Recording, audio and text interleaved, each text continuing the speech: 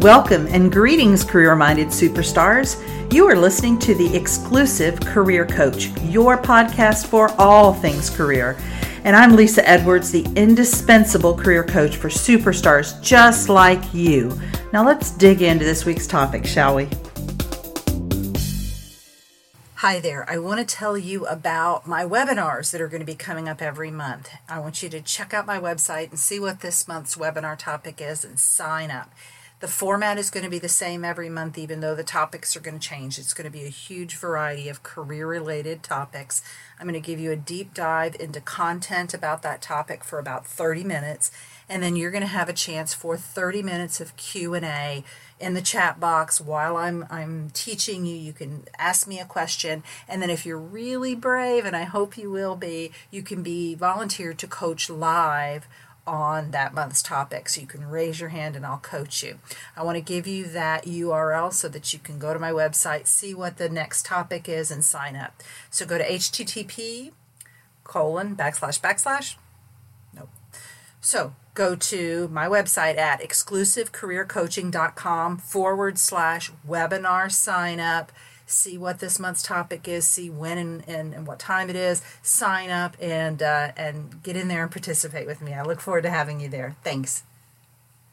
Greetings, career managers. How are you doing today? As I record this, it is early December.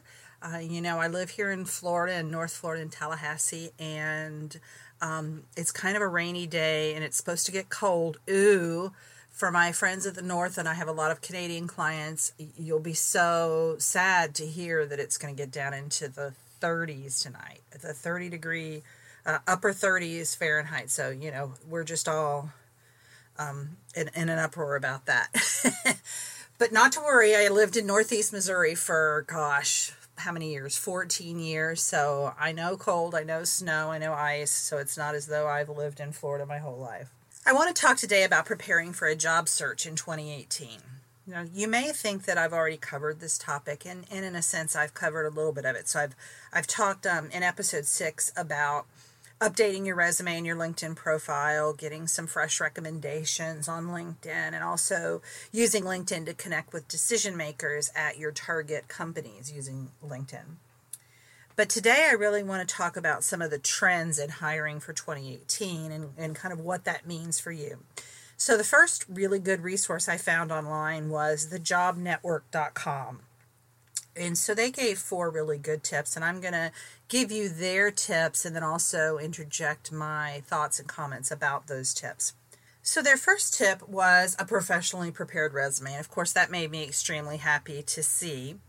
But what they were saying was that really the competition is so tough. And when you combine that with the fact that so many other people are using a professional resume writer who really knows how to make that resume not only look but function, have the right things in the right places, say things in the right way, and also give a great visual appeal to that resume, that's the playing field that you're competing on. And if you don't compete on that same playing field, you are putting yourself at a disadvantage. I thought these statistics were very interesting. 58% of employers state that typos are the most common problem they see in resumes. That kind of didn't surprise me at all. 36% of employers state that resumes are too generic. In other words, that resume didn't speak to that candidate's interest in or qualifications for the specific position that the employer had. And then finally, 32% of employers are concerned with the amount of words copied directly from the job posting into the resume. So it sounds like what a lot of people are doing is just loading the keywords from the resume or keywords from the job description into the resume without being A, kind of strategic about how and where they place those words, or B, making sure that they have those qualifications. Obviously, if the employer has listed 14 things that they're looking for, and the candidate has created a section at the top of their resume that just says, skills and qualifications, and it's those skills verbatim dumped into the resume, the employer is going to doubt that that candidate has any of those qualifications. That whole section is going to kind of be negated because it was a cut and paste directly from the job description without any kind of, discrimination or editing or strategy involved. Number one was a professionally prepared resume. The number two trend that they talked about at thejobnetwork.com was that personality will play an even greater role in the hiring process going forward. And this made complete sense to me. Employers can be very picky right now. It is definitely an employer's market. Employers are still typically getting, more than 100 candidates for a position, depending, of course, on what kind of position it is. So they can afford to be very picky. So the baseline is kind of, does this person have all of the qualifications that we're looking for?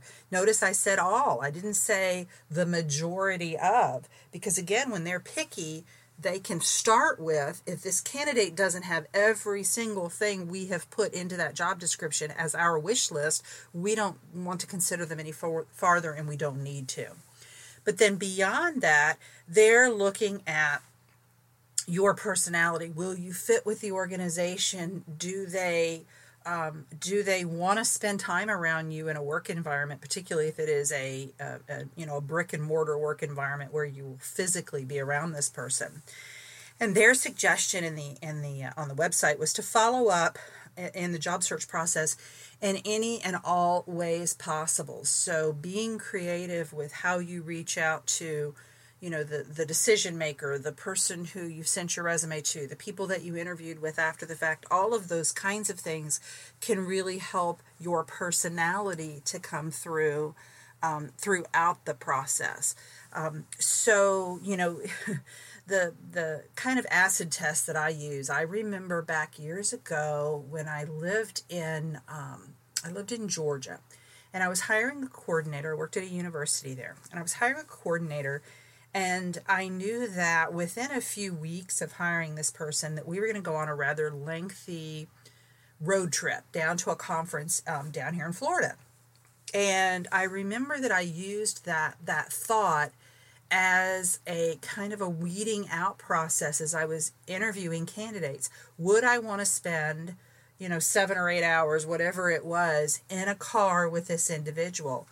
And it's not that is the ultimate criteria. No, I still wanted someone who had all of the qualifications, but I also wanted that person to be someone that I would enjoy spending time around and enjoy being in the presence of for, really more hours a week than I would spend around my own family members. So number two was personality will play an even greater role in the job search process in 2018. Number three, social media will be more important. And so here's a couple of statistics that they gave.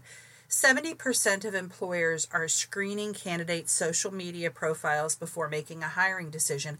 I actually think that's kind of low. I wonder if that's maybe that's taking into consideration some of the mom and pop shops that don't do that kind of thing. But I would think that for medium to larger size corporations, it's actually much higher than 70%. And I think it's really important to think about, depending on the role that you're taking, it's not just the absence of bad on social media, but it's the presence of good.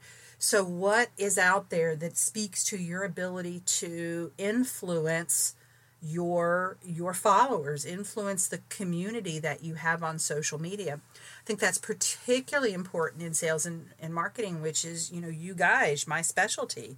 You really want to make sure that you're making a presence not only in your professional life on social media, but personally. And I found this interesting, but it makes complete sense. Facebook is more influential than LinkedIn in this sense of making a decision on whether or not to go forward with a candidate. So I don't know if I gave you this statistic, but 54% of employers decide against a candidate after seeing their social media profiles. Well, it makes sense that the determining factor there would be Facebook rather than LinkedIn, because most people who have a LinkedIn profile, they understand that that's a business profile, and they're very careful to have business content on there. It may suffer from a lack of content, but LinkedIn is not likely to have inappropriate content on it. Facebook is a completely another matter. So it's very likely that if something on social media is going to disqualify you from a job, it's probably going to be found on Facebook, Twitter, Instagram, but not likely on LinkedIn. So number 3, social media will be more important going forward. And then the last comment from thejobnetwork.com is digital resumes and portfolios are in the upswing. And the quote was, wise job seekers will utilize personal websites, online portfolios, and LinkedIn connections to stand out. So I really think it comes down to what can you do to make yourself stand out? What can you do to highlight your strengths, stand out from the competition, show your enthusiasm and excitement about the opportunity, and really just make an incredibly impactful impression on the employer. So think about, depending on your field. So if I think about my marketing folks, an online, a personal website makes a lot of sense, especially if you tend more towards the graphic side of marketing. An online portfolio, an infographic document for sales folks that talks about your sales wins and some of your key customers that you've worked with. That can be a really cool tool. So again, professionally prepared resume, yay, I'm on board with that one for sure. Personality playing an even greater role because employers can be picky. They don't just have to get everything on their wish list in terms of qualifications. They also want you to be an enjoyable person to be around. Number 3, social media. Make sure there's nothing on there that will work against you, and also that the content that is on there will actually work for you. So we don't want just a net zero sum game here. We want a net win on your social media. And then digital resumes and portfolios. So ways that you can make yourself stand out, ways that are things that most people are not taking the time or showing the interest to do. According to topresume.com, here are some specific strategies for sales and marketing candidates. So number 1, include numbers and statistics in your marketing documents and be prepared to speak about them in the interview. So for example, when I'm working with my clients, one of the things I will often do, particularly with the sales side, is I will create a chart, a text box, a graph, something visual on the resume that talks about their sales wins. And they have to be really impressive. So if I have a client whose wins, for whatever reason, haven't been amazing, we're probably not going to call them out in such a visual fashion. But if I've got a client who, he comes in his first year as director of sales and it's a $3 million organization, and a year later it's a $28 million organization, I want to put that in as visual and as visible a place as possible. So make sure that those numbers and those statistics are front and center on your resume. Keep in mind, guys, that when you're thinking about a resume, your achievements, your accomplishments, those sales wins, those marketing wins, those numbers, those statistics, that's what differentiates you from your competition. If all your resume has on it is, here were my job duties, ... then really what you're saying to the employer is, in previous jobs, I was hired to do a job and I did it. Not a great marketing push for you. It's really those achievements. It's how well you did those job duties that will speak to the employer. So topresume.com also said for director level positions, so sales director, marketing director, you want to show evidence of your ability to define and execute strategy, as well as your experience with effective P&L management. So one of the things that I will often put on clients' resumes if they did manage a budget is how big was that budget? How many people did they manage? And I always want to make sure that we're talking about high-level kinds of strategic things so that the employer sees that while this marketing person can do the worker bee stuff and has done the worker bee stuff, that now we're at a strategic level. We're leading the people who do the worker bee things. Couple of tips specifically for sales and marketing folks during phone interviews. So if we take a step back, phone interviews are often the initial step in the hiring process, whether it's because of geography.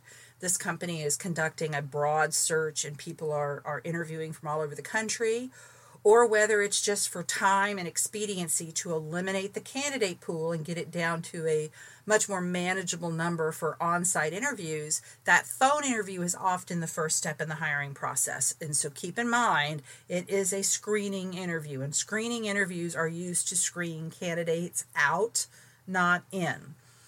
Now, my best tip that I will give you about phone interviews is to dress as if it were an in-person interview. I think increasingly companies are using things like Zoom and Skype, so they really are visual interviews. But even if it's just a phone interview, dress up in your interview clothes. It really makes a difference in how you show up mentally, how your voice sounds, just how you are during that interview. All right, so going back to topresume.com's suggestions, one of the things that the interviewer is determining during this phone interview is how open you are to coaching and molding. So I just want you to be aware of that and keep in mind that some of the questions may be geared towards how coachable are you, how moldable are you, or are you very set in your ways and unmalleable.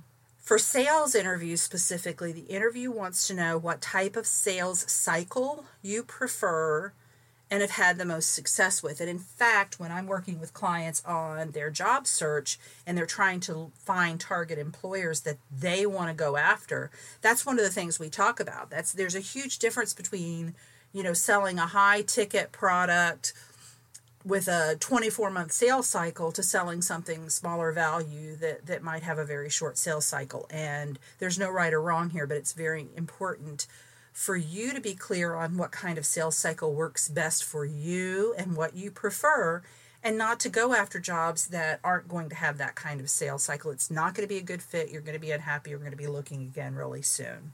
Another thing that the interviewer in a phone interview is looking for, and this is so basic but yet so important, are you able to hold a normal, cordial conversation? So, if they're hiring you for a sales role, that's going to be your deal all day long, every day, is holding conversations with people. So is it a lot of work for the interview to hold that conversation with you, or in fact, is it, a pretty easy process? You want to make sure, sales or marketing, to show relevance between the experiences that you've had and the position you're interviewing for. And that really goes back to the resume. So that's one of the things that a professional resume writer will bring to the plate, is the ability to look at what you've done versus what you want to do next and make sure that those questions are answered, those gaps are bridged as to relevance. But you're also going to want to have they're going to ask you those questions for the interview. So you're going to want to be really clear on what you bring to the table from your experience. So particularly if you're shifting sectors, you're shifting, industries, whatever the case may be, what's the relevance? What are the, I think of it as dotted lines. So let's go back to the example of the sales cycle. Maybe you've sold a very different type of product in a very different type of industry, but it had the same sales cycle as the company that you're applying for now. So there's the dotted line. Maybe it's a very different sales cycle and one that appeals to you much more, but yet you're selling in the same industry that you did before. So whatever the commonalities are, be sure you make that very clear. You want to make it easy for the employer to understand how you will fit well into their company and into this position. Don't expect them to make those mental leaps. Also, know your numbers. So we talked earlier about how important those numbers and statistics are, and you want to have them top of mind so that when you go into the interview and they ask you a question that will require you to talk about a sales number, talk about marketing results and market share gain and impressions and those kinds of things, you want to make sure you have those numbers at the ready. Also, have an answer to the question about why you're looking to leave your current employer. Be very clear about that in your mind and be very prepared to answer that question. It's a legitimate question for the employer to ask you. And then finally, you want to be really gracious with the recruiter and gracious with the employer if you aren't offered a position. So, the old expression of never burning your bridges is really a good one here. So let's say that you go through a series of interviews, you go through many of them, and yet for whatever reason, they don't select you as the final candidate. There is nothing to be served by being angry about that or being confrontational or belligerent about that. You never know when another opportunity might open up with that employer. If you're dealing with a third-party recruiter, then presumably you're going to want that third-party recruiter to help you in the future, and so burning that bridge will kind of prevent that from happening. So certainly you're welcome to ask about, why weren't you the candidate? What did they see in the selected candidate that they didn't see in you? Ask for that intel. You may or may not get it, but keep that communication open. Be gracious about the time that they did spend considering you, and understand that you never know what might happen down the road. So something might open up later that you will, be considered for, as long as you don't burn that bridge. So I hope that this kind of gives you some perspective if you're planning to launch a job search in 2018 of what's going on and what the shifts are. Interestingly enough, in most sectors, I'm hearing very good news about hiring prospects for next year. I'm not hearing about dips. I'm not hearing about, in most cases, there's growth. It's modest, but there's growth. And I'm hearing pretty much some optimism around that. So hopefully that bodes well for you. Of course, I'm always here for you to support you. I want to be your job search coach. So whether you ask me a question on the podcast, I hope you subscribe, rate, and review. You're welcome to go to my website and communicate with me there. And let's start that conversation. I'll be glad to answer any questions that I can for you and hook you up. So I hope that you will hook me up too with a great review. And tell me more about what you want to hear. How can I serve you best with this podcast? How can I be your career coach? So I hope that you are enjoying your Christmas holidays or season holidays, and that you are getting some downtime now. And I hope that you're using at least a little piece of that downtime to kind of reflect on the year and think about where you want to go in 2018. So I will talk to you next week. And until then, I am signing off. Take care. You've been listening to The Exclusive Career Coach with Lisa Edwards, CEO of Exclusive Career Coaching. It would be great if you would rate, review, and subscribe to this podcast. Also, I want to be your career coach, so be sure to ask questions about your career management challenges and job search situation. Until next time.